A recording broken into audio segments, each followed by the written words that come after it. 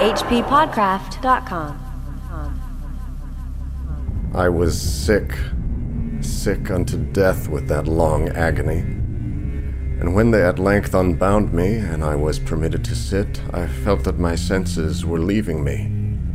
The sentence, the dread sentence of death, was the last of distinct accentuation which reached my ears.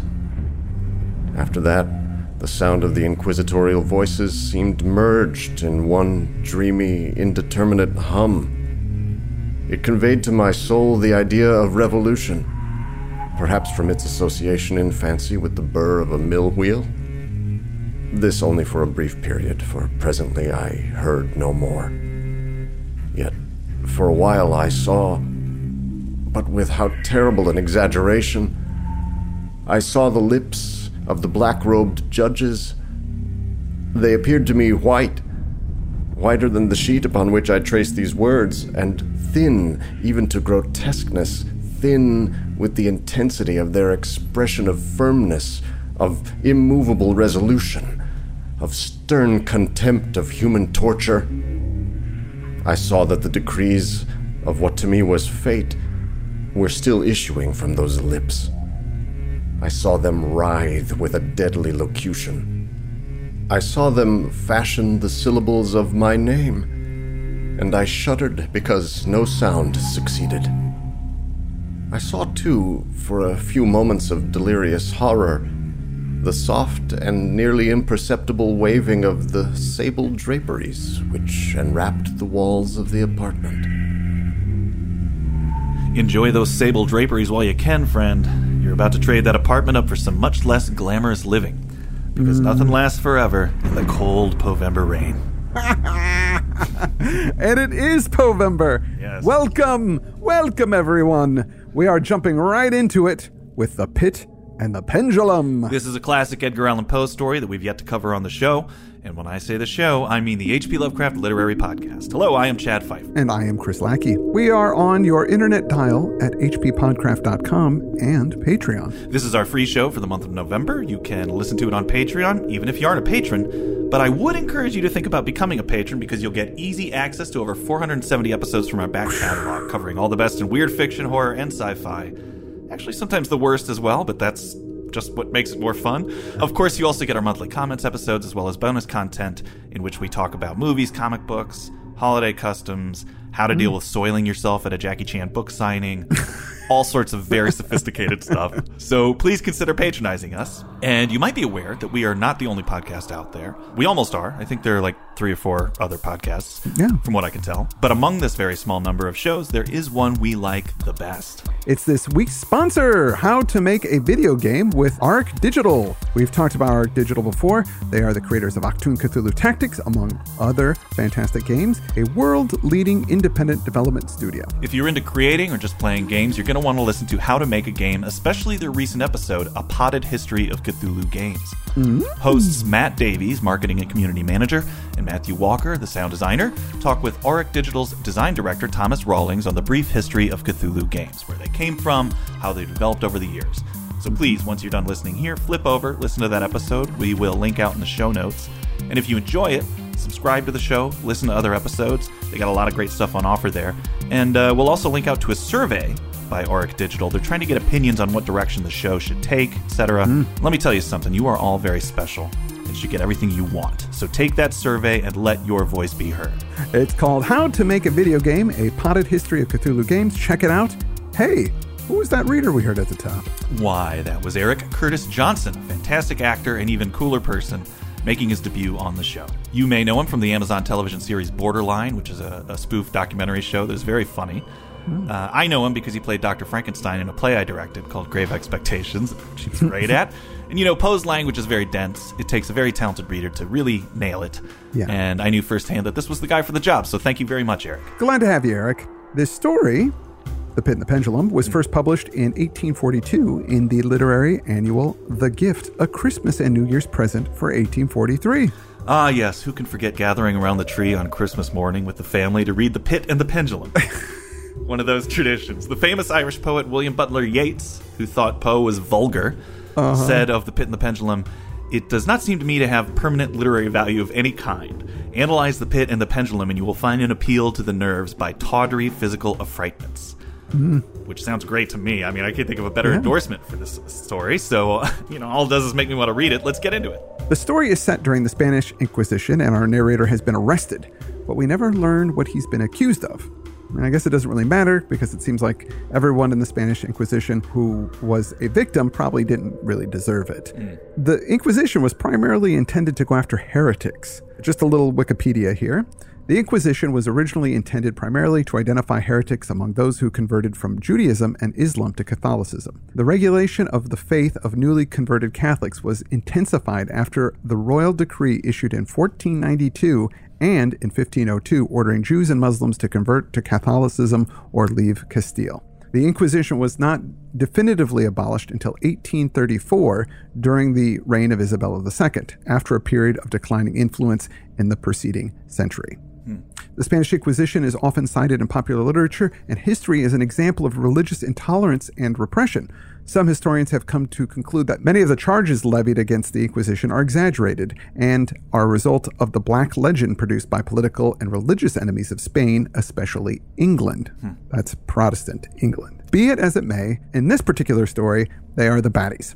They are the baddies. It seems like the Inquisition waxed and waned over the centuries, which is probably why nobody expects it. Yes. A theory made popular by the historian Monty Python. Yes. There is a name check in here on Napoleon's General Lasalle, which means this takes place during the Peninsular War of the early 1800s. So centuries after the Inquisition was really monstrous, and right before it was officially abolished. I don't believe the Inquisition was torturing masses of people or even all that powerful in this period. And historians think that, as you say, even at its most vicious, it was never up to tortures as intricate as what this story describes. Yeah. I mean, it's a lot of effort just to mess up one guy. A lot of effort, yeah. But Poe doesn't care about the historicity of it at all. This is all about creating a horrific situation for the reader and making them linger in it. And I guess the Inquisition is just a great group of baddies to set up as people that would implement a torture like this. So that's the setting. This guy has been grabbed up by the Inquisition and is on trial by thin-lipped, black-robed judges. Oh, their lips are so thin.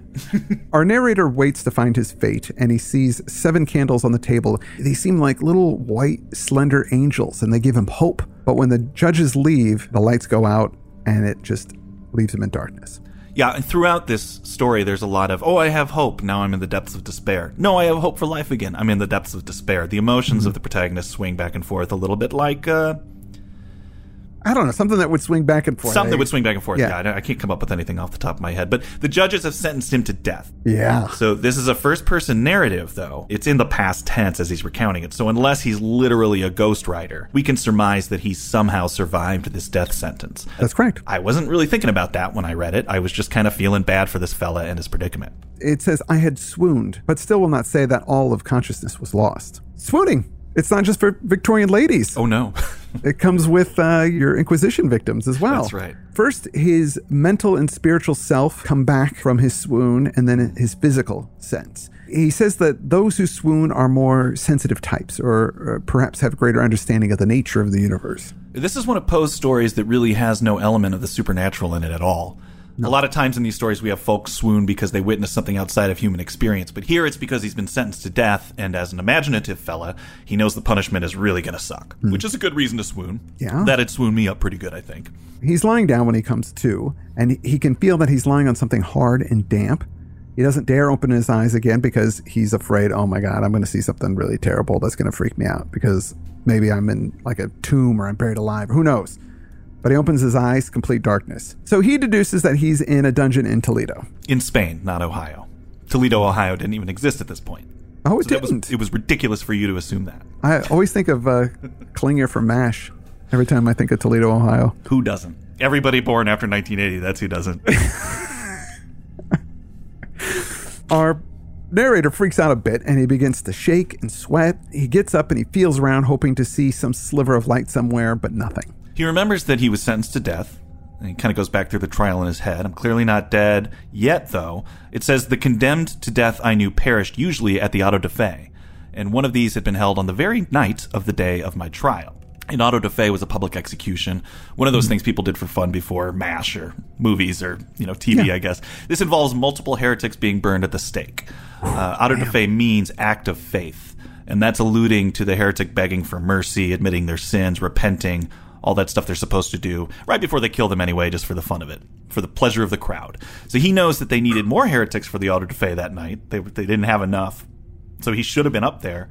And also he knows the next one isn't for a few months. So if he's in a dungeon, they probably got something longer and much nastier planned for him. He's heard some very scary stories about this place, and he knows that they're going to kill him, but when and how? It could be that they're just leaving him there to starve, but those scary stories lead him to believe the judges have something much worse in store for him. He walks on slowly, and he finds a slimy, cold stone wall, and he rips off cloth from his robe, and he uses it to mark the location. His plan is to feel around the walls and then come back to where the fabric is to get an idea of how big this place is. As he feels around the wall, the place is bigger than he thought it was, and it's slippy, and he's weak. So weak that he stumbles and falls onto the floor, and he's just so downtrodden that he just lies there on the floor, and then he falls asleep.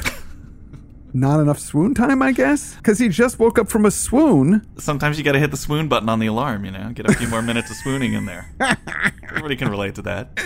This story is not so much about plot or character arcs or big concepts or anything like that. It's an internal examination of a horrific, almost action set piece. Yeah.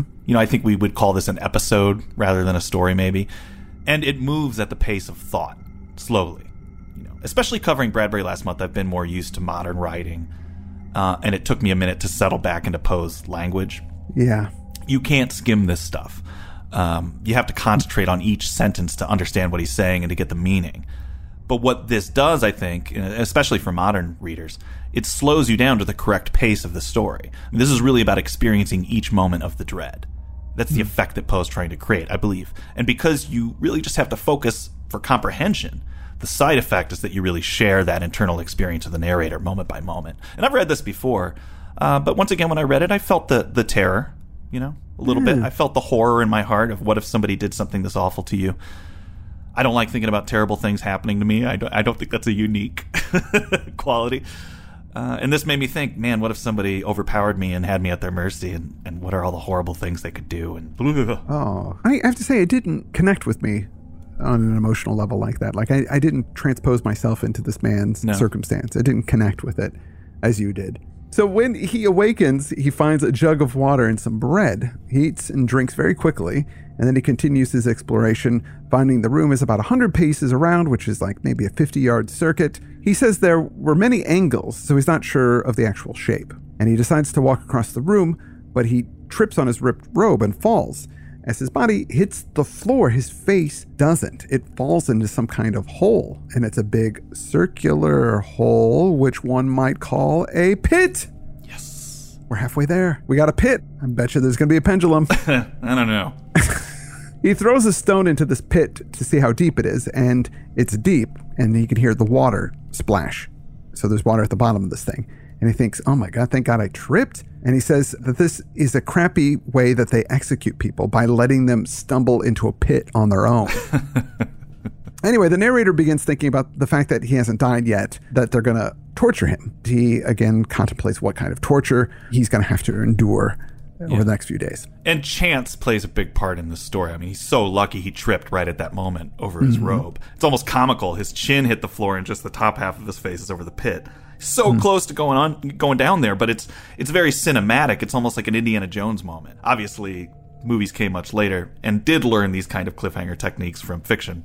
But it's that idea, don't just have him feel a draft and go, oh, I think there's a pit over there. Have him almost fall in. It's much more visceral for the reader. And given all the stuff the judges have rigged up in this room, I wonder if they would have been cool if you just walked into the pit in the dark, which makes me think there's some kind of game aspect to it. They're just throwing heretics in there and seeing how far each one gets. So a few will fall into the pit, but some of them don't. And so they go, okay, now on to the next level. So he lies there thinking about these horrors and falls asleep again. When he awakens, he finds more bread and water, and the water he thinks must have been drugged because he immediately felt sleepy again. At this point, I was going, this is so crazy and ridiculous that he just keeps sleeping. But then the more I thought about it, the more I got into this idea that when you're just in complete darkness and by yourself, that you probably lose your sense of time. Oh, yeah. And that you must go into your mind a lot. And if you go into your mind and you start to imagine and think and have fantasies and you have no real external stimulation besides touching a hard surface, that sleep and awake must have a very blurry line. And it also creates that sense of helplessness at the hands of his torturers. He never really gets to see them. They're feeding him just to keep him going and obviously coming in and out while he's sleeping, which is super creepy. Yeah. And every time they come in, they change a little something more. Obviously, he knows this is not good news for him. He thinks about throwing himself into the pit. But again, it's that thing where we swing back towards hope. He can't bring himself to do it. Maybe there's a chance. When he awakes, he finds his prison dimly lit, and it's much smaller than he surmised. Yeah, he screwed up when he paced the chamber before. He went around twice without realizing it. So it's a square prison. It's actually about 25 yards around with a pit in the middle. And the walls aren't simple stone as he thought. They seem now to be iron or some other metal in huge plates. The entire surface of this metallic enclosure was rudely daubed in all the hideous and repulsive devices to which the charnel superstition of the monks had given rise. The figures of fiends and aspects of menace, with skeleton forms and other more really fearful images, overspread and disfigured the walls. So there's some nasty-looking images up there on those metal walls. Kind of like a horror show, like a kind of like a spook house kind of thing. Totally. So he is also bound to a wooden board by a large strap. It holds him down, and he can move his left arm to grab some food, which is near him. But there is no water, and he just thinks, oh, I'm so thirsty right now. I really want water. I don't want to eat this food. Looking upward, I surveyed the ceiling of my prison. It was some 30 or 40 feet overhead and constructed much as the side walls. In one of its panels, a very singular figure riveted my whole attention. It was the painted figure of Time, as he is commonly represented, save that, in lieu of a scythe, he held what, at a casual glance, I supposed to be the pictured image of a huge pendulum, such as we see on antique clocks. There was something, however, in the appearance of this machine which caused me to regard it more attentively. While I gazed directly upward at it, for its position was immediately over my own, I fancied that I saw it in motion. In an instant afterward, the fancy was confirmed. Its sweep was brief and, of course, slow. I watched it for some minutes, somewhat in fear, but more in wonder. Wearied at length with observing its dull movement, I turned my eyes upon the other objects in the cell. The pendulum! It's all happening! It's on. So he looks around the room and he sees a bunch of big rats. And I got a little scared we were going to have some 1984 action here, but no. What's 1984 action? Remember they have the rats? Not the book, the Orwell book. Oh, I've never read it or seen that movie. Oh, you never read it? No, I never had to. Isn't that crazy? We read it in school. No, I didn't read it in school. I did not. Oh. Yeah, there's a part where they have some starving rats they're going to put on a guy's face. Oh. I listened to the Eurythmics album. They did the soundtrack for the movie. That's as close to it as I've gotten. Oh, well, that's basically the same I don't think thing. they mentioned rats in that one. Maybe I'm wrong about that, too, though. Oh, no. My 1984 knowledge is terrible. Wow. Well, it was also the year Ghostbusters came out. Yeah, that's what I thought you were talking about when you said 1984 action. So these rats don't want to eat him, but they want his food. It's some of this seasoned meat, so he has to kind of swat them away from his food. It's so extra mean that they seasoned up the meat because that makes him even more thirsty, which are those torture techniques that eventually led to happy hour at bars, right? When happy hour was first introduced, the whole point was you give away free food, but it's all very salty and seasony so that people buy more drinks. That's the whole idea. But this meat he's got to protect it from the rats, so he's swinging his hand back and forth over it to keep them away, which I thought was interesting because as soon as he sees the pendulum, he's also got to create his own pendulum with his arm to protect the food. It's a very Poe-like touch that there's multiple pendulums going on in the story. After some time passes, half an hour maybe or an hour, he doesn't know. Again, it's all confusing being in the cell. He looks up and he can see the pendulum is lower and it's swinging faster. It has a huge blade, as keen as that of any razor. Yeah, he realizes this thing is going to cut right across his heart when it gets down to him. First through his robe, then into his flesh, and finally after a couple of strokes. It'll kill him, but it'll be extremely painful before that happens. He momentarily wonders, wait, maybe I'll get lucky. It'll slice through the strap that's got me fastened down first, and then I can kind of roll away last minute. But on examining that strap, nope, the way it's wound around him, there's a break right where the pendulum will hit. So that's a no-go. But in this examination, he also notices, I'm not bound up by a bunch of small ropes. This is one big wrapping that's got me. It's all connected.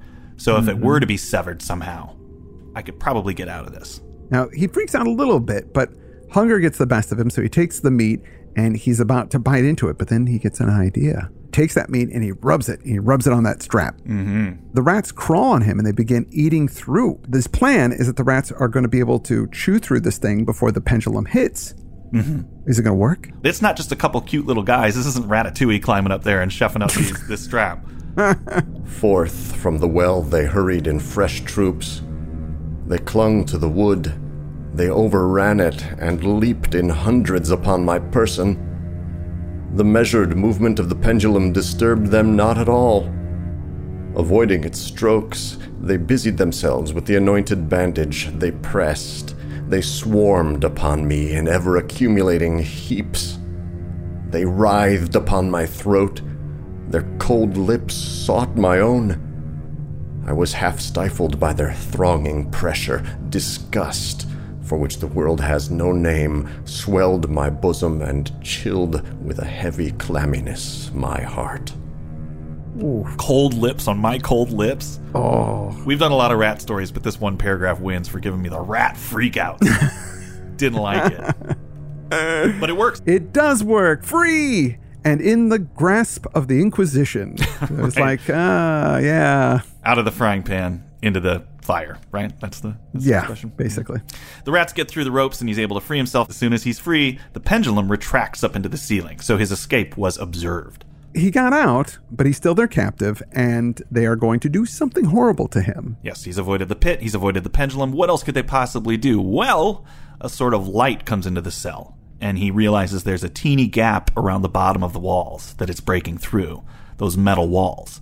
And then all those nasty figures on the walls start to glow. Demon eyes of a wild and ghastly vivacity glared upon me in 1,000 directions, where none had been visible before, and gleamed with the lurid luster of a fire that I could not force my imagination to regard as unreal. So his captors heat up the walls, and the walls begin to close in on him, pushing him closer and closer to the pit. It seems like a lot of work to heat them up as well, because they could just push the walls in. The force of it's going to force him into the pit, but they heat him up as well to make sure he doesn't touch them or try to push them back or anything like that. Yeah, there is a lot of intense mechanical engineering going on in this place. Yeah, they really hate this narrator. The whole scene becomes very unreal, with the shape of the square cell becoming more like a lozenge as the walls close in. Death, I said, any death but that of the pit. Fool! Might I have not known that into the pit it was the object of the burning iron to urge me? Could I resist its glow? Or if even that, could I withstand its pressure? And now, flatter and flatter grew the lozenge, with a rapidity that left me no time for contemplation. Its center, and of course its greatest width, came just over the yawning gulf. I shrank back, but the closing walls pressed me resistlessly onward. At length, for my seared and writhing body there was no longer an inch of foothold on the firm floor of the prison. I struggled no more, but the agony of my soul found vent in one loud, long, and final scream of despair. I felt that I tottered upon the brink. I averted my eyes. There was a discordant hum of human voices. There was a loud blast as of many trumpets. There was a harsh grating as of 1,000 thunders. The fiery walls rushed back. An outstretched arm caught my own as I fell, fainting, into the abyss. It was that of General LaSalle.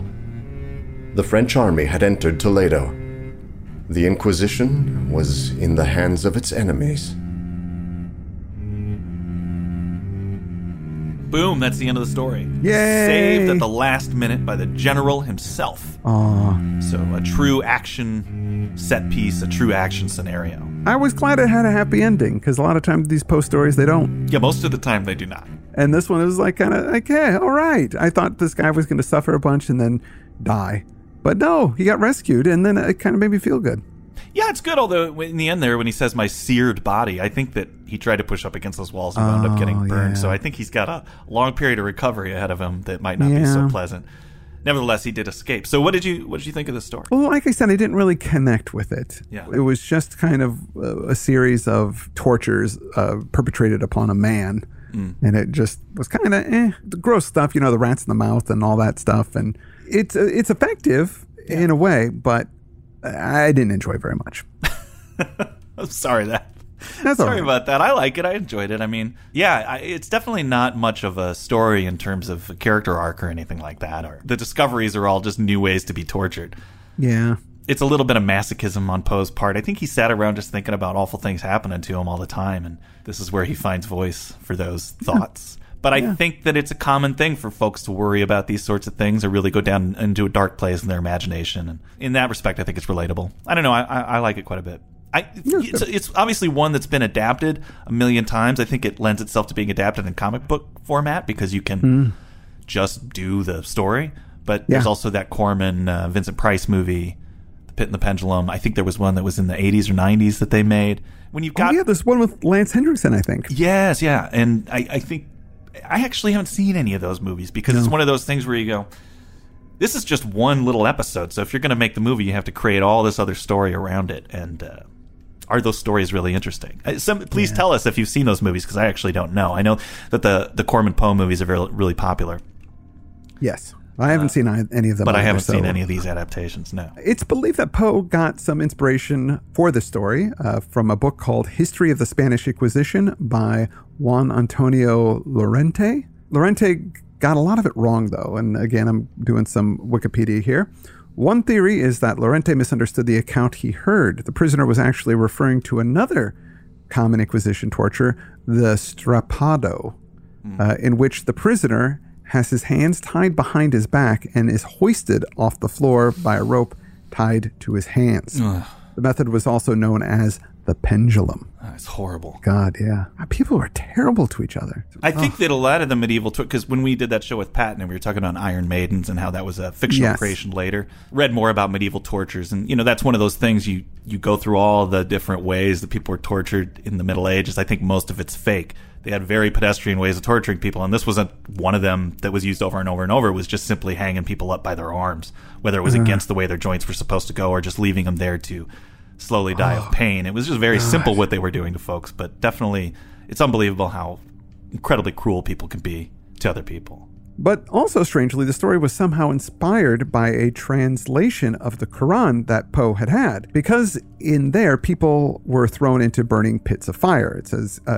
Cursed were the contrivers of the pit of fire supplied with the fuel, and they afflicted them for no other reason but because they believed in the mighty, the glorious God. Oh, so the idea being that somebody who doesn't agree with the religion is going to be punished by getting thrown into a pit.